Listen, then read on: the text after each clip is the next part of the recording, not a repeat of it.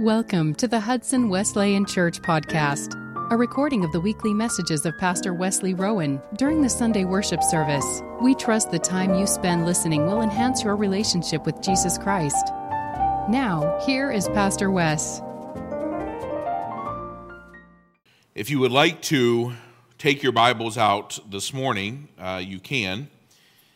We are I want you to keep in mind that story that you just read, and we are going to be looking at a passage from Romans. You can turn to the book of Romans if you want, and also a passage from Ezekiel, which is in the Old Testament.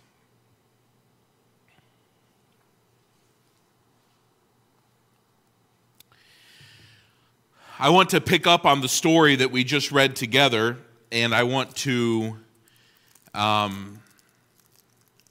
continue on its way in the New Testament. But before we do that, I want to pull you back about 600 years into the Old Testament.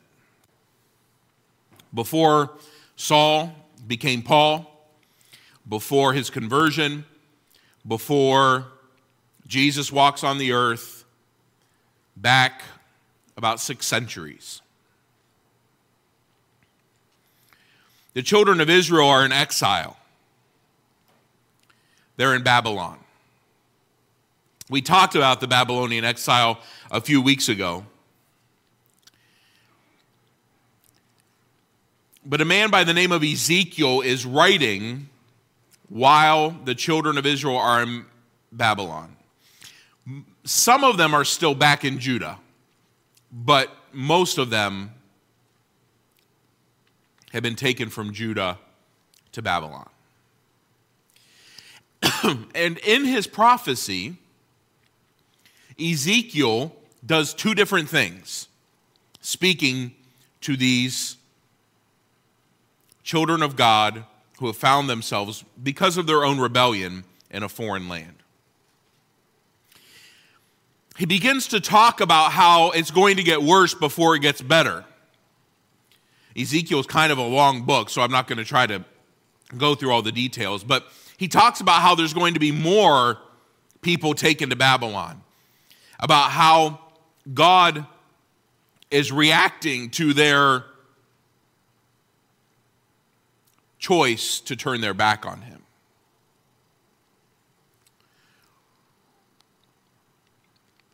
But after he gets through talking about how it's going to get worse before it gets better, he starts talking in the second half of the book about how God is going to eventually deliver his people.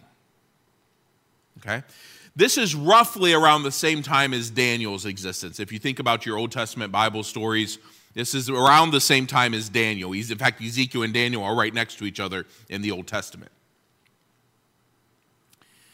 He begins to say to them,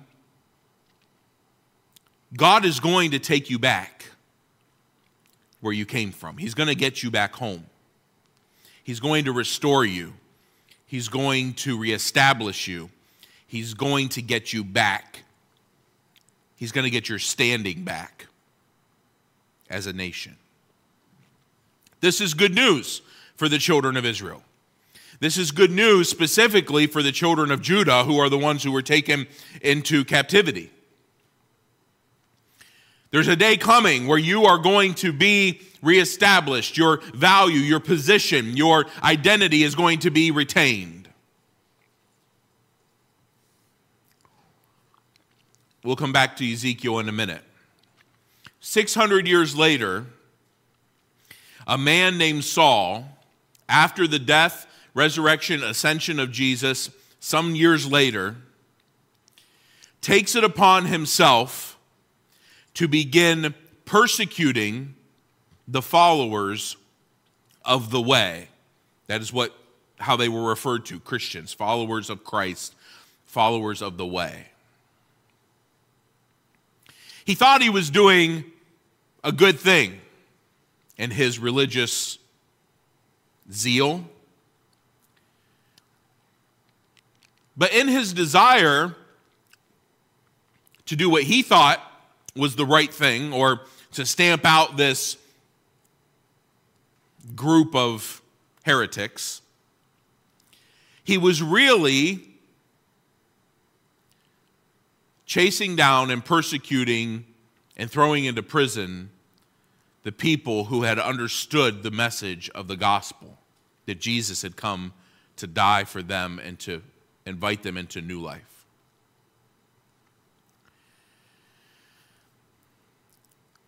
On his way to another round of arrests, that story that we just read in our responsive reading occurs on the road. And Saul's conversion is both profound and pretty spectacular. I don't know all of your stories of your conversions, but I haven't heard anyone in our church that's ever said that Jesus stopped him in the middle of the road and shone a bright light on him and blinded him for 3 days. That's a testimony you would remember. And Saul, as we call him Paul thereafter, experiences this profound renewal of his spiritual identity. He's no longer interested in the self-righteous implementation of his own pursuit. He is now interested in the God who both called him, stopped him, forgave him, and then filled him on that road to Damascus. And his identity, somewhat similar to those children of Israel who had turned their back on God in the Old Testament, his identity is reclaimed, his position, his standing with God is reestablished, and he is walking now in faith. These two stories are not mirror images of each other, but they are both examples of people or groups of people who, having gone their own way in pursuit of what they thought was the right thing to do, find themselves not where God wants them to be, and God firmly reestablishes them and saves them, redeems them, and puts them back where they ought to be. That's a great reality. That is the gospel. The good news that God is in the business of taking rebels and turning them in to reestablished identity bearers of Jesus Christ in salvation and holiness. That's the gospel.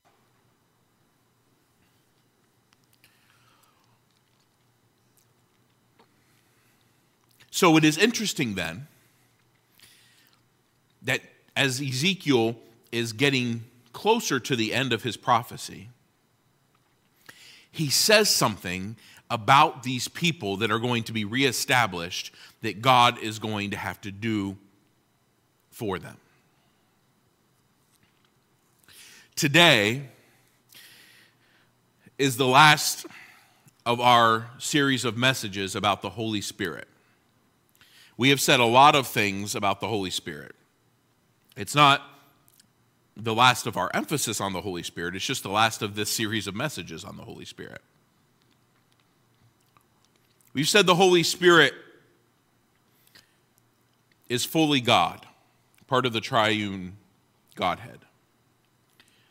That the Holy Spirit is asked for both by ourselves and by Jesus on our behalf. That we wait for the Spirit to move, and that when he moves, he brings power and discernment. When he moves, he brings fruit that we will bear in our lives. That when he moves, he speaks and we can hear him. When he moves, he goes before us. We said he is a spirit that can be encountered. Today, I want to end by talking about the fact that the Spirit is not just one who can be encountered, but he is one who transforms us.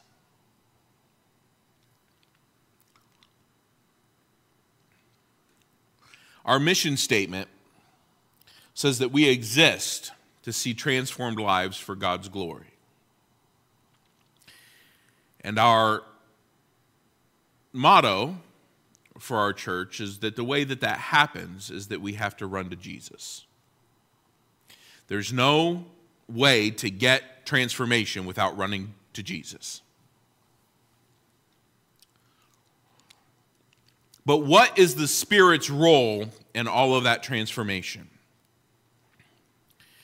Ezekiel says that as God reestablishes you, he's going to have to do something in you. And Paul, after his conversion, after that incredible testimonial story that we just read, where anybody who went through that, what he went through in his conversion, might be tempted to plant that little placard on their wall and say, that's how I came to Jesus. I mean, this is a guy that you would have come speak at your church and tell his testimony on special Sundays. That's an incredible story. But that same Paul, years later, in Romans chapter 7, begins to express his frustration, not that he doesn't have the Spirit. He has the Spirit. In fact, if you read the story again of his conversion, that's one of the things that he is told, that he receives the Holy Spirit in his conversion. So his frustration is not that he doesn't have the Spirit. His frustration is not that he has not been reestablished and made right with God. His frustration is that he sees things in himself that he knows look a lot more like the old him than the new him. Now, this is not because God is not in him. It is not because God is not working and changing him. Paul is just recognizing that there are some things that still look more like the old me. And he comes down to the end of chapter 7 in Romans, and he says, almost crying out in desperation, this man who has been converted, who is walking with God, who has the Spirit of God, he says, what am I going to do? Who will deliver me? I'm not sure that sounds like the question of a converted individual. At least that's what we've been conditioned to think. Paul, walking with God, preacher, theologian, converted. Who will deliver me? He says.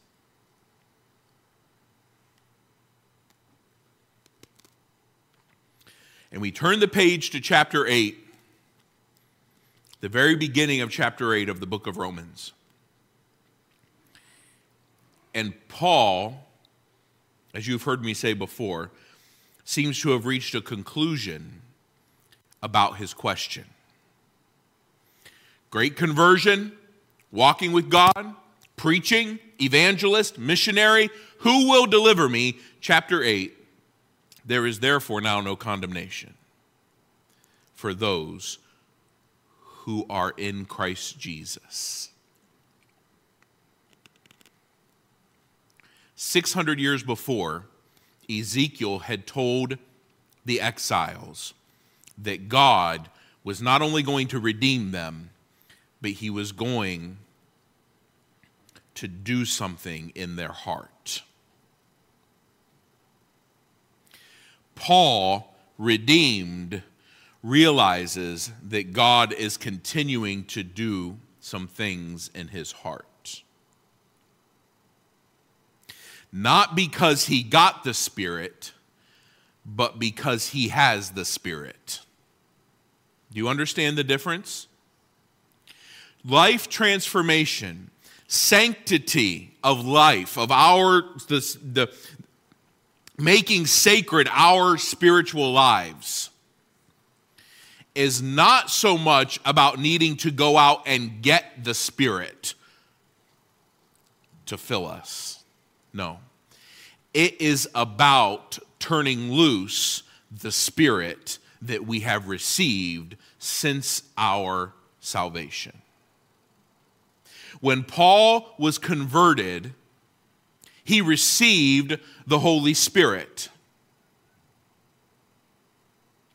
What Paul didn't realize was the Spirit had more work that he wanted to be doing that Paul just wasn't even aware of. So when Paul starts to look at his life and go, what is going on here? Who's going to deliver me? I thought I was delivered. What's the problem? Wait, there's there no condemnation. For what? For those who are in Christ Jesus. Well, I'm in Christ Jesus. So what is Paul's conclusion? That then I must be able to be delivered. I must be able to have this new life. The Holy Spirit is in you. As I said several weeks ago, waiting on the Spirit doesn't mean we're waiting around on the Spirit. It means we're being attentive to waiting for where he wants to move. The Holy Spirit is in you. He has been given to you.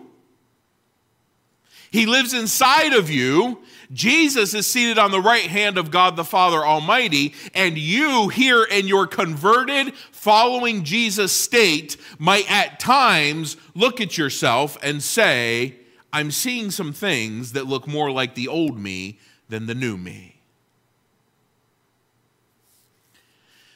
Can I challenge you this morning, my friends?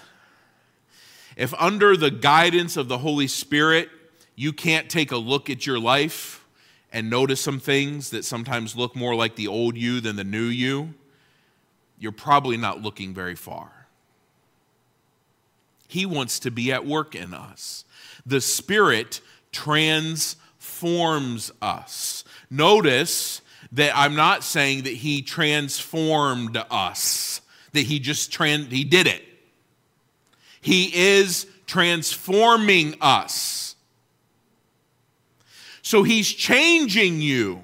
Ezekiel would word it this way. He's got to, and I just barely touched on this a couple weeks ago, I think, he's going to have to take out the heart of stone and put in a heart of flesh, which you've also heard me preach about different times over the years, right?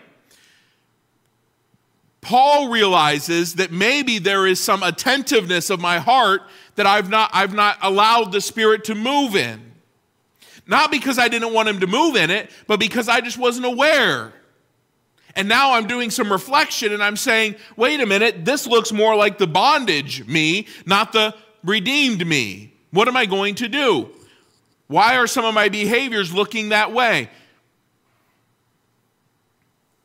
The Spirit wants to continue to transform you.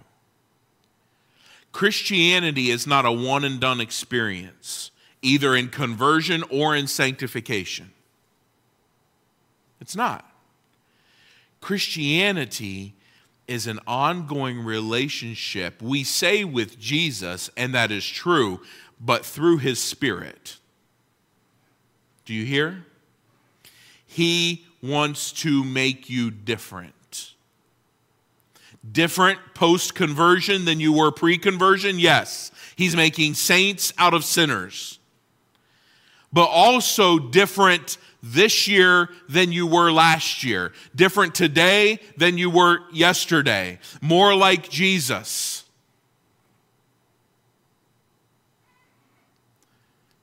He wants to transform you. So what happens when we are being transformed by the Spirit? What happens? What does Paul discover? Let me give you a few basic guidelines. This is not comprehensive, but there are certain things that happen when we are being transformed by the Spirit. First of all, we will have transformed desires. Transformed desires. When the Spirit is given free rein within us, the way that we begin to want things and think about things should begin to shift more and more in the image of God. Now you might say, well, wait a second, doesn't it happen? We become a Christian. Shouldn't we change then? Yes, and you do. But sometimes some of our desires are built sort of in a stack. Some of them are predicated on others. And so it's more the fact that this transformation goes through a period of time as more and more of us is exposed under the light of the Holy Spirit. I've said many, many times, I don't think sanctity or holiness has as much to do with whether or not God is holding back on us, waiting to give us more of himself, or even whether or not we're holding back on our desire to have more of him. Usually it's a matter of us realizing just how much of him we need. Okay? If we're not ready to say yes to everything that Jesus has, then we're really not ready to follow Jesus. But sometimes we don't know everything that he has. And so sanctity becomes the process of transformation whereby we become more aware that we need more and more of him. So our desires begin to change. The things that we want to be involved in, the things that we want to be associated with, the things that we want to see accomplished in our lives and in our families, in our churches, in our communities.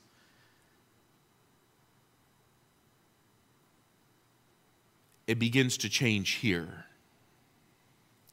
My friends, I believe in evangelism, I believe in outreach, and I believe in standing up for what you think is right.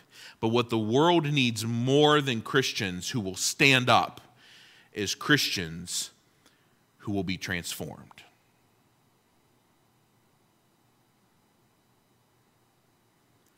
Christians who will allow the floodlight of God's Spirit to penetrate every corner of their heart.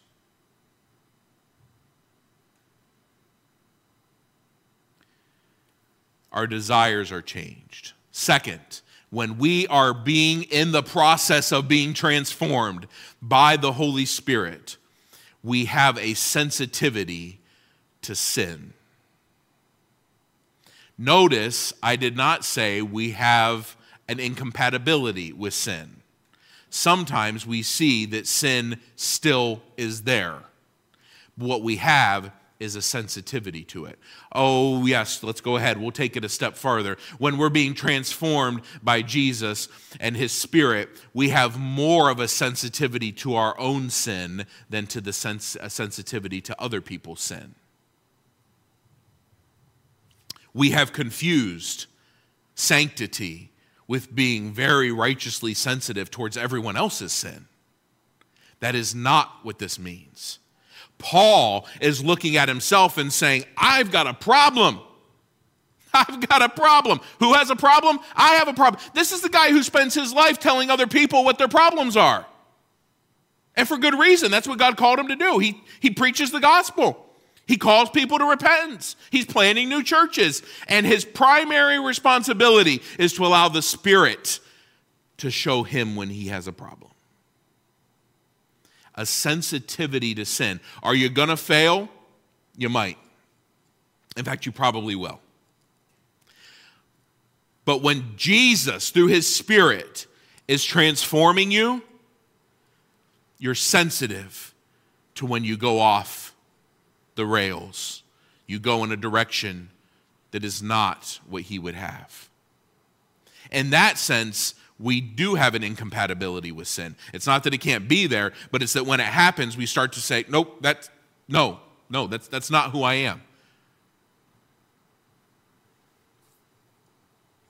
I'm not much of a cook. I'm even less of a baker. I cannot bake stuff. Carrie can, Elizabeth can, and I'm thankful for them. I've been told, by a baker, when we were in Florida a couple years ago, we took Elizabeth to tour a French bakery that was down there, run by a French chef. And he stood and talked to her for a little while about the baking industry and about his work. And he said something to me that, well, he said it to her, I was just listening, that I've never forgotten. He said, when you are cooking, you can play with it. You can afford to, let's put a little of this seasoning in, let's try a little extra of that, and season to taste. He said, when you're baking, you get the recipe. You figure out whether you're doing your own recipe or you got that recipe if you want to get the end product that's on the recipe card. And he said, in fact, I'm baking here in Florida. He said, if I went up where you live in Michigan and had to bake, I'd have to change my recipes. Air quality is different. Things react differently. They'd be different recipes up there than they are down here.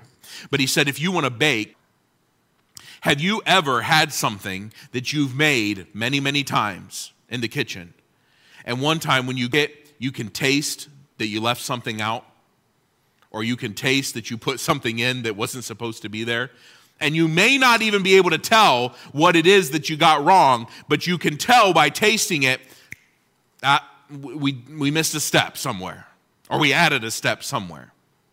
This is a little bit what it's like when the Spirit begins to change us. When something goes awry, when something is off, when we have gotten to start looking more like our old selves, we have a sense of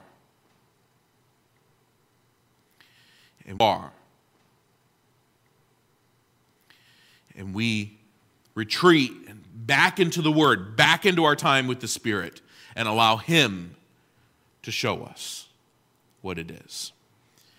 Transformed desires, transformed sensitivity to sin, a transformed way of thinking. Let this mind be in you, which was also in Christ Jesus.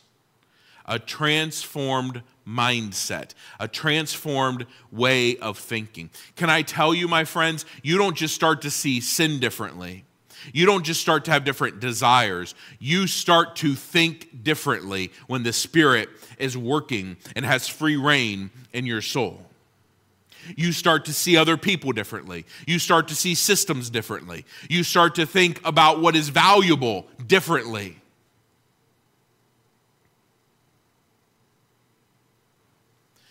I do not question Christians who have behaviors or thoughts or habits that are different than my own convictions. What I sometimes question are people who walk with the Lord for long periods of time and don't seem to be any different than they used to be. Or when we start to become even more comfortable with the norms of the world. And I don't mean the world like shame on those people out there. I mean the norms of earthly things. Our spirit should be renewing our mind to think like Jesus. Two more very quickly. We have transformed goals. Did you know when the Spirit is working in you, what you are hoping to get out of life changes? It changes. You start to see the brevity of life.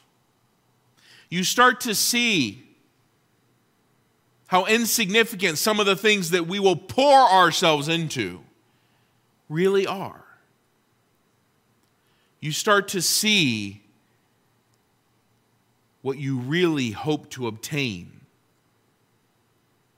the kind of person that you would hope to be when the Spirit is working inside of you. And last, if the mind's being transformed and the desires are being transformed and our goals are being transformed and we're more sensitive to sin, it would follow that our behaviors are going to be transformed. And this is where Paul lands. There in Romans chapter 7, what am I going to do? The things that I want to do, I'm not doing. The things that I know I ought to be doing, I'm not doing. The things that I think I've gotten past are still there. What is wrong with me? He's talking about behaviors. That's all the way down to the end of chapter 7. And here's what he realized. If you look into chapter 8, he was trying to allow the Spirit to work in him while regulating his behaviors by the law.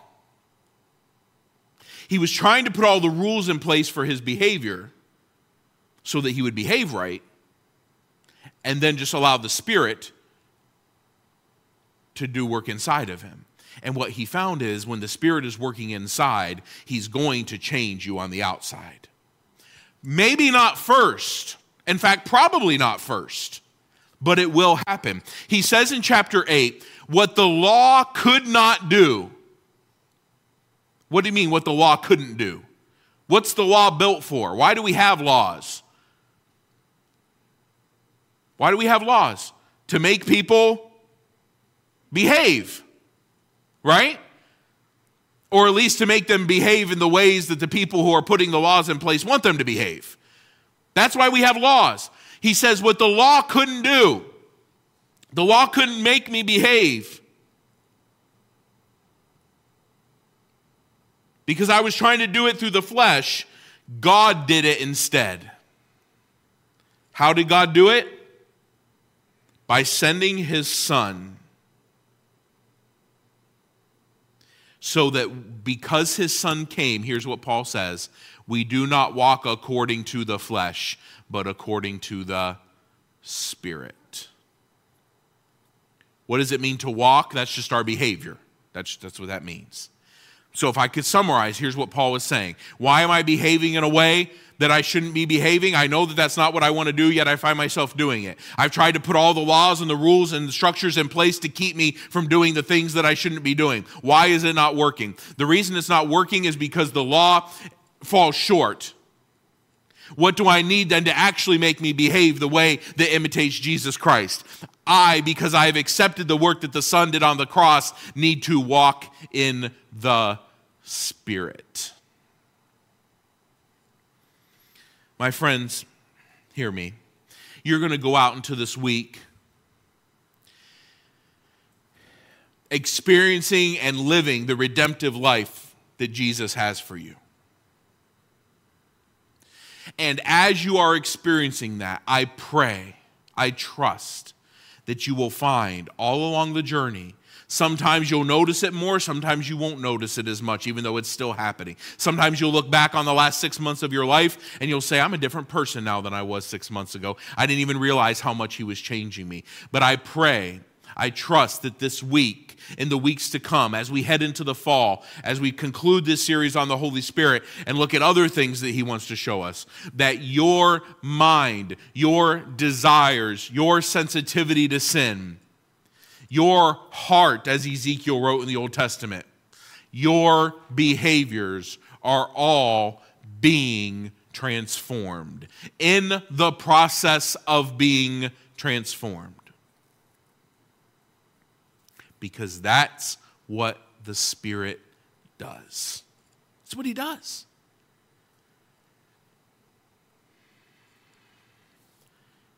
He changes your desires, and he changes your goals, and he changes your aspirations, and he changes your behaviors to look more and more like Jesus. I don't know exactly what that will be for you, because I don't know exactly where you're at with him in that process. But I can guarantee you it will be happening, because that's the kind of God that he is. And isn't it beautiful that he put the system in place that way instead of in the reverse? He didn't say, I'm going to change everything about you and then you can experience redemption. He said, because you have experienced redemption, I'm going to change you. I'd much rather have it that way. I'd much rather say, I have the Spirit. I've received the Spirit. He's been given to me. Now I just want all the fullness of everything that he's got. I'm going to open up every door. And as he shows me stuff, I'm going to walk in that light. all the while knowing that I've already experienced the grace and forgiveness and salvation of the cross. So I can do it with confidence.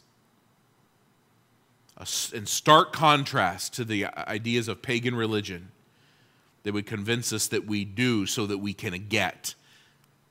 And Jesus says, no, you've already got, so now you can go do. A completely different way of thinking, completely different way of living. And that is what the Holy Spirit does when he transforms us. Let's stand together. I would like to pray over you a prayer of blessing this morning as we ask the Lord for his Spirit, all of the things that we've learned in the last 2 months as we've talked about the Holy Spirit, as we ask the Lord to fill us and enable us to live that transformed life. Lord, you see us here before you, both here in the sanctuary and those who are joining us electronically. You see our hearts and you know what struggles we have, and you know what challenges we face, and you know what victories we celebrate.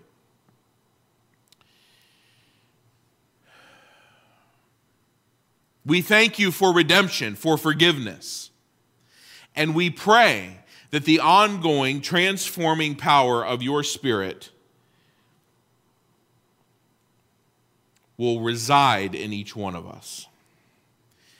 We pray, Lord, that you will make us sensitive to your moving. And, Lord, that you will make us gracious to others in whom you are working. We want to be in the image of Jesus. We want to be transformed through your power. We love you, Lord. Bless us with your grace and peace, we pray. In Jesus' name, amen. This message is a ministry of Hudson Wesleyan Church, where our mission is to see lives transformed for the glory of God. For more information, you may contact the church at 517-448-6411 or at hudsonwesleyan.org. Thank you for listening, and may God richly bless you.